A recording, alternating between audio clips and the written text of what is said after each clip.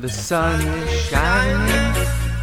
The weather is sweet. Back at it, the beautiful island of Make you Mallorca. want to move. I'm with my not so little Danish boy anymore. Last time I seen him, a lot has changed. He's a big boy now. I can't treat him like a little kid. He just got back from the USA, playing some ball over there. I'm with his family in paradise. Check it out. To the rescue. Here I am. All right, so tell me all about it. Was it shocking? Was it everything you expected? How do you feel about your first year over in the USA? I mean, the USA is a lot different from Denmark, obviously. Denmark's like everybody needs to like follow along and like Be good little boys? Yeah, there's room for everybody. In the US, it's like everybody for oneself. Like you gotta take care of you. That's the expression I got at least. Like for example, at football practice, you gotta take your reps. You can't just stand there and wait to get something. Yeah, you gotta take what's yours. It's more, very more individualistic than Denmark. Like I think in Denmark, at least my time there, it was more let's hold hands and everyone's happy and you know, Hakuna Matata, right? Yeah, exactly. So obviously last year I came here in Mallorca with you, but you've been here, I mean, all throughout your childhood, right? What do you think about the island? It's a fun place, family place. Probably not like. I mean, it got its own vibe. Like it's more like a family place, I would say. But there's like party in Magaluf. Yeah, but if you want to go to a party island, you got to go to Ibiza instead. But Mallorca is more family friendly. I mean, you can find some youngsters somewhere, but the beaches is nice and the hot weather and like a dream. Yeah, definitely more family orientated. We're in Sant Elm, Yeah. and it is just like a quaint little village on the seaside. Not crazy amount of tourists, but just beautiful. Wait till you see these shots up here.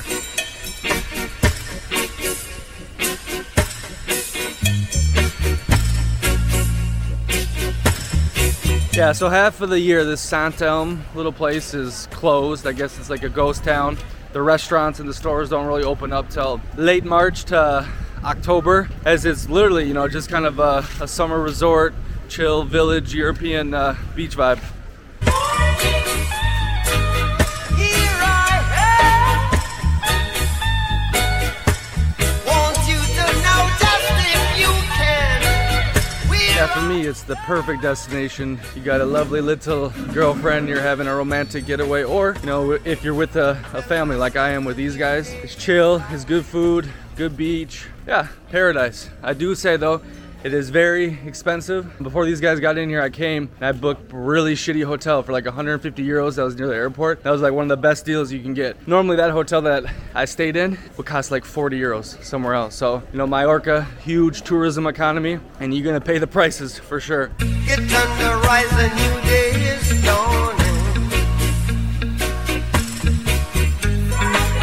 So what's crazy to me is I've been, you know, quite a few places in the Mediterranean, and this is the second time I've been back to Mallorca, and the first time they showed me, you know, a ton of the good spots, and I come back here again and they keep showing me new spots. It's a way bigger island than you expect, a lot of different little cute areas and, you know, places to explore. I definitely think you need a car or a Vespa to really see it all or feel it all. If not, you know, take a bus to where you're staying and, you know, you're gonna be in that village the whole time. So it's not, you know, the island is not totally walkable, just the little areas around it. All right, back to the Danish boy in the USA. So give me some stereotypes you thought and some culture shocks that happened about your first year over there. So I thought, like, when I saw an American see like the southern stereotype, now I was in the north, so I didn't see many of those kind of people. So that was your stereotype of Americans, Yeah. the southern type. Okay, Yeah. like the cowboy, the Texas, all that. Exactly. Okay. But then when I got there, people were all friendly and nice to me.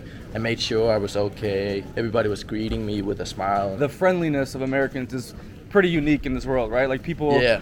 random people will talk to you, correct? Yeah, exactly. Some people would just walk up to me and like say, hey, how are you, and stuff like that. And when you just walk past like teachers or someone like that you never met before, they're like, hey, how are you, and all that different stuff, like the small talk thingy. I don't see that anywhere else in the world.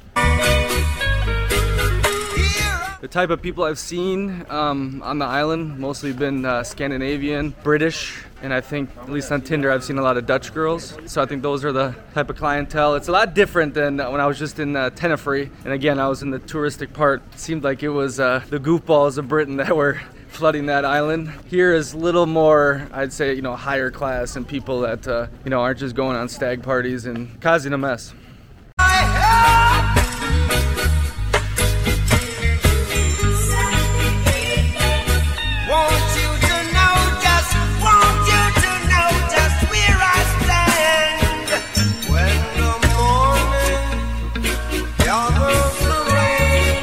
So everybody's got to know, you know, how are the American girls to the foreign boys? I got to talk to a lot of girls, and like girls seem interested and stuff like that, but I don't want to be too good about myself and stuff like that. Oh, okay, yeah. Too many of the girls are listening right now, so you can't say anything stupid, right? Exactly. Yeah. Exactly. Okay, so obviously we met when I was playing football in Copenhagen, American football, and now you are in the USA mainly to play ball. You know, you worked your ass off. Yep. The last couple of years, the goal was to get over there and get some college scholarships and whatnot. So, you know, I'm curious because obviously this game is not too popular outside of the USA. I'm curious why you are so into it and why it is one of your passions. It all started when I actually started playing football. Before that, I started playing soccer like every other European boy, and soccer wasn't me, and I'm like a very physical boy, so I feel like I need something with some contact.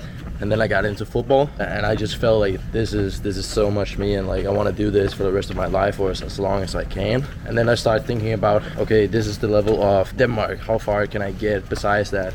And then I started dreaming about going to America and playing football over there. And I got to know the college life and stuff like that. And I thought to myself, I want to try experience that if that is possible for me to reach. That's how like my dream started about going to America. And then I got my chance here last year to go to a school in America where I play football. After a lot of bullshit too. Yeah, all the COVID yeah. and all that stuff. Yeah, COVID kind of screwed me up. It took away a year of football in America. But then I got another chance by a guy who also met in Denmark. Come play for his school over in Massachusetts. And that's where I played the past year, and I'll be going there next year as well. All right, so in the background is, what is it, the dragonfly? That little mountain thing? Oh yeah, the island is the dragon something. The dragon, so it looks like a dragon. It's uninhabited, it's like reserve, and I don't know, it looks pretty cool, especially when the sun comes down. Okay, regarding the football thing, in my opinion, like Danish society is almost too easy, right? Yeah, you can say that. And I believe football, like you feel that pain of sacrifice, of adversity, of struggle.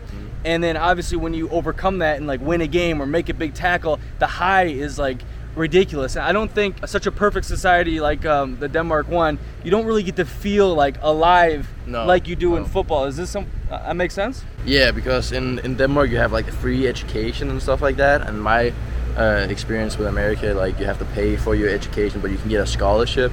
So people's like way more into football. It's more like a lifestyle instead of just a hobby, whereas in Denmark it's more like a hobby. But do you also feel what I'm talking about, like the game makes you feel alive? Yep, it does. Which is also why I didn't want to keep playing in Denmark, because it's not the same feeling. Playing for a small team where nobody comes to watch and stuff like that, you're more like, am I the only one having this feeling here? And I'm like, I don't want to be a part of that. I'd rather go somewhere else where people feel the same way as me, like America. Yeah, it's not saying all your teammates felt like that. Of but I know your overall meaning, like you want the Friday night lights. You wanted the Saturdays college football and possibly beyond too. Like the cheerleaders and, you know, all that stuff. So exactly. Gotcha. But the feeling I was getting at is a lot of times how I feel about the game of football. You know, it's great being in Mallorca on the beach, bottle of wine with a beautiful girl, but it gets old. There's nothing like football and that competition that makes you feel like you're almost in a war. All the bullshit you have to go through, the bonding with the team, the sacrifice, and then finally coming out on top is just like, it's ecstasy. And I don't think any feeling besides maybe, you know, a war or whatnot can somewhat replicate that. And that's why I appreciate this game so much. That's why I still do it, and that's why I'm happy dudes like this, you know, from Europe are able to feel that same thing that football has given me. Want you to know I'm a rainbow too. So to the rescue. I'm gonna show you a little mini market in Spain. Hola, hola.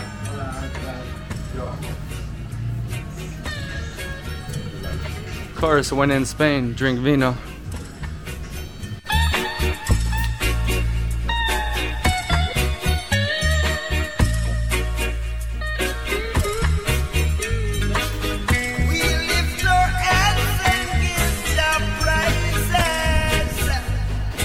Hi, we were doing a little beach day.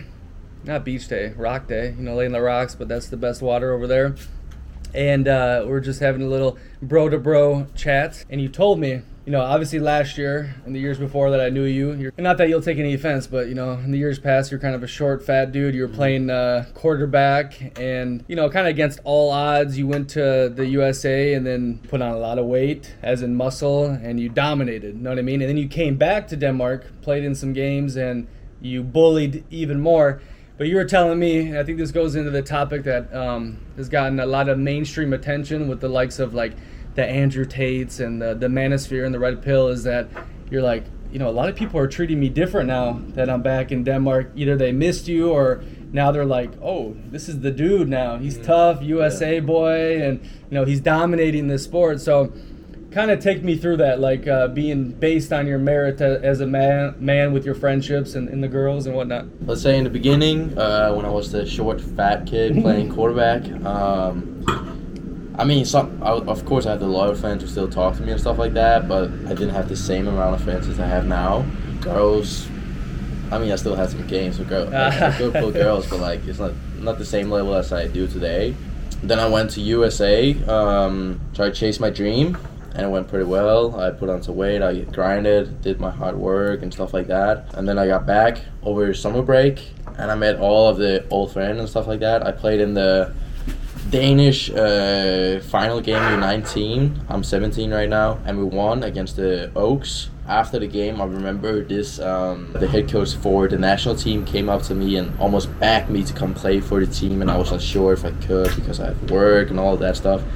And then he started talking to my head coach and stuff like that. Really put in the effort, try to get me to play for the national team. And I'd never experienced anything like that before I went to US. It just shows that how people change when like you get better at the sport, how much interest people show for you and stuff like that when you get back. And I think that's a really eye opener for me because I never tried that before. Yeah, I mean, and it makes sense because they respect that you put that sacrifice in and you were getting rewarded, you know, on the field because of it, and the attention obviously comes from that. Because anyone, you see people doing things, you obviously look up to them as in like, damn, I wish I could be doing that, or you know, what have I been doing the past year? Well, he's been getting that way. Obviously, that breeds resentment, but also breeds like respect. You know, it's an interesting conversation that happens a lot, especially with athletes. You know, we're judged a lot about you know, how we perform and what we do and who we are, and a lot of athletes get lost in the sauce because of it, right? They make their whole life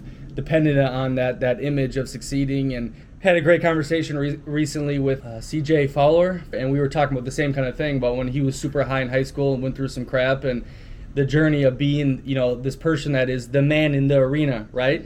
Like, we go out there, we're playing in front of the fans, you know, we're doing things a lot of normal people aren't doing, and with that comes, you know, a lot of highs and a lot of lows. So it's interesting because we were, you know, chatting one-on-one about it, that you felt it, because obviously my whole life too, I've been in similar situations, especially being in that quarterback position. And in my opinion, there's no other place I'd rather be, because it cuts through all the bullshit.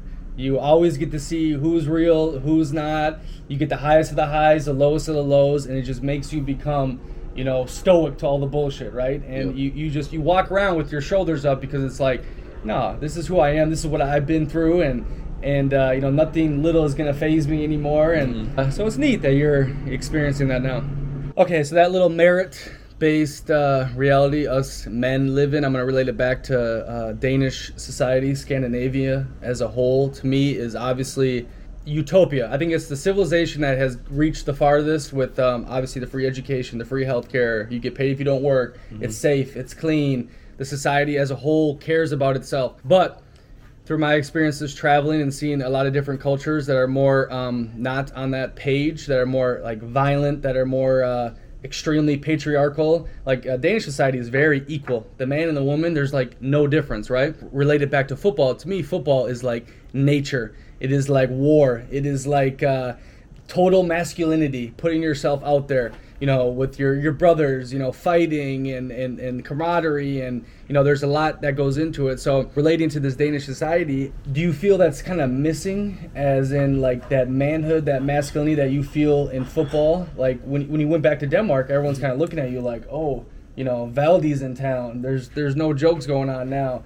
Did you kind of feel what I'm talking about, the individualistic bootstrap mentality of the American and compared to the Danish society? The American society is more dog eat dog. I'm going to get mine. Like, I'm going to take from you, compared to the Danish side, which is, hey, let's all share, let's be friends, everything is good, I want you to be happy. Well, there's nothing wrong with that, right? But I'm saying when you came back to Denmark and you felt like, you know, with your shoulders up and you were a tough guy now, like, tell me about that experience. So basically, I started developing kind of two characters, so to say, one for America and one for Denmark, because they're so different, like society-wise. So when I'm in America, I'm more like, I gotta protect myself and stuff like that. I can be ready to work for what I want and what is mine. And in Denmark, when I get over there, it's more like, hey, everybody can share. You can have some, I can have some. So do you feel that is good? In my opinion, this is what I grew up in, the American society, right? And I think there's extreme pros to it and extreme cons to it. And if I can take the pros of it and live my life, you know, when I'm all alone or individualistic, like, and take it and live it fully. But also when I'm around people, I gotta kind of live more the Euro lifestyle, the Scandinavian lifestyle, because I think it is a more happier life, a more, you know, not just work, beat, compete. It's more about like, hey, you know, we're all in this together, you know, we're humans and whatnot. So that's why I'm asking you, because you're in kind of a unique position at your age to find these two characters. Like, how do you balance it, and what do you think of the predicament you're kind of in? Well, I still bring some of the Americanness in me that I've learned from over there, because it's easier when everybody's like, hey, let's share and stuff like that. You kind of want to show, hey, let's try and work for some stuff instead of just like being giving it. Yeah, giving it to everybody. Let's try like put some work in and stuff like that. And you can say that about football in Denmark, you know, because I play in a Danish club. When I'm back, I'm trying to get like more competitiveness in the club and stuff like that. And so in daily life, like I try to bring some of it. How do you view Danish society now that you've lived in America for a year? Ooh, it's hard because I still love Denmark and stuff like that, but I think it's a little soft, so to say. Because you have like, everybody has the opportunity to go somewhere and you have free education, which is good and stuff like that. But you also need that like that foot in the ass saying, hey, you actually got to do something instead of just sitting back and knowing it will come to you. Like, you gotta work for some stuff in life and stuff like that. And this is what I noticed after about 6 months. I was there for close to a year, but after probably the 3-4 month mark, you know, when I first got there, oh my God, this is perfect. Like, why isn't everyone doing this? And this is like, why this is like peak society and everyone else should do this. But then I started noticing the cracks in Danish culture, which was basically like, they would bitch about the littlest things. And I'm like, if you put an American in here right now, the free healthcare, free education, paid if you don't work, if you go to jail, you're in a freaking hotel, like, you know, et cetera, they would be in heaven. But the Danes, there's a reason the antidepressant rates are through the roof. There's a reason that I met a lot of these people that were searching for feeling alive, right? That's why they would get into drugs. That's why they would get into drinking a lot. Like, when you guys drink, you drink like no tomorrow, right? Yeah. And I felt like I was going through like a weird dreamlike world that I never felt like I was getting slapped with reality, because you need the lows to feel high, right? And in Denmark, I think what you were kind of mentioning, what I've been saying, is it's more given to you. And, you know, everyone wants to hold your hand. And I think in the long run, that's what results in you having a mental breakdown over someone that said one word to you at a dinner table that they probably didn't even mean. You know, it's like these little things that escalate into a huge problem because you've never dealt with shit necessarily in Denmark, right? Yeah. So after your first year in the USA, and you were in New England for 1 year at the age of 17, what were the 3 biggest takeaways, good, bad, that you got from American culture, American society? I would say the first one was sacrificing, being able to like put your head down and grind your ass off in order to get places where you thought you'd never be able to go, which has worked for me and proven me that I can do things I never believed I would be able to. Like that bootstrap mentality. Yeah, exactly. Like, exactly. just put my head down, I'm gonna work, and it's gonna pay off. Okay. And then I learned about religion over there. We have religion in Denmark. We are Christians in Denmark, but it's not like a huge part of everyday life compared to America. I was at a family where they went to church every Sunday, and that was like totally new for me. And I thought that was quite, I wouldn't say strange, but like special, that religion feels that much in the everyday lives. It was like an eye-opener. So yeah, Danish is more, not atheist, but more it's not in your everyday life, like the religion and whatnot. Even though you guys were Protestant for most of your country's civilization.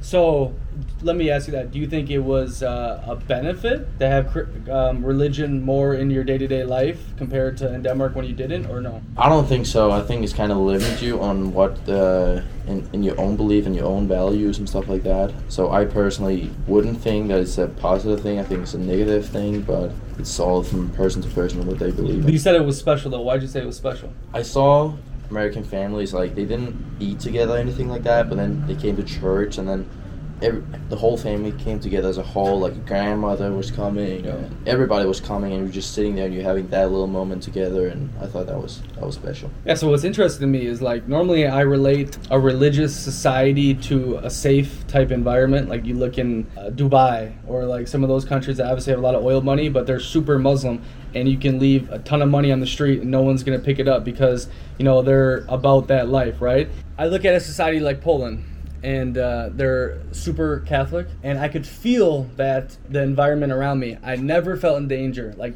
Poland to me has blown my mind with how safe it is compared to the amount of money they make, right? Like, you don't get that kind of cost of living with that safety, I don't think, anywhere in the world. It's an amazing place. And so usually I correlate a society that believes in something, that has morals and ethics, with a safe society. But on the flip side, Denmark, it doesn't really, and it's one of the safest places in the world. So that's kind of like a interesting contradiction, I don't know, to me. But I think the reason why Denmark is so safe is because the Danes, there's 6 million of them, 98% of them are Danes, and they all have similar morals, similar ethics, similar feelings about society as a whole. Like I've said before, they've transcended the individual, the family, the community. They care about Denmark as a whole, all the people. So maybe that is why they don't need such a common bond through religion. They already have it through their people and their ethics and their morals. The other takeaway, the last one? I was at a friend's house doing, I think it was Thanksgiving or something like that. And I got to meet this whole family. I'm so grateful they took me in. But I keep getting questions like, how is Denmark? Do you have Chinese food in Denmark and stuff like that? and I thought to myself, yeah, of course we have Chinese food and washing machines and all that kind of stuff. It kind of shocked me how... Ignorant. Yeah, ignorant. About the rest of the world. Exactly. They didn't really know about outside of America. I didn't think they had been outside America except South America, something like Mexico. They all seem to like live in their own little bubble about only knowing what's happening in America, but doesn't really know what's happening outside. 100%. And I've talked about this a lot, about the bubble that Americans live in, and it results in extreme pros and extreme cons. It's the reason we put a man on the moon. It's the reason you watch Hollywood films. It's the reason we're speaking in English right now. You know, obviously Great Britain, you know, spread English, but the Americans really spread it everywhere with Hollywood and music and whatnot. But it's also the reason why we're very fat. You saw a lot of fat people in the USA. We're very unhealthy for the most part. A lot of countries think we're dumb intellectually. You know, we work, which also results in us having a lot of money that we can travel the world and do great things. So our dollar is so strong. We have control and power over a lot of different places in the world because of our military. So, like, this bubble mentality of only, you know, tunnel vision looking, it results in great things, and also on the flip side, you know, worse things. You know, it's the reason the pilgrims and our ancestors came over. They left Europe. They weren't fit for that society. They were basically rebels, and they put tunnel vision on and created, you know, objectively one of the greatest civilizations that's ever, you know, happened in complete power. You know what I mean? As at one point they had power over basically the whole world. That's the pro and the con to it, but it is fascinating. Like, you know, Americans can't put Germany on the map. No, you know, 70% of them don't know where Germany is. A lot of them don't have passports. Like, you know, I think we were talking with your family, is someone said, "Oh, Denmark, is that dangerous? Like, there's bad things." It's like Denmark is a million times safer than the USA, but that's how, like, you know, lost in the sauce we are with just our little bubble.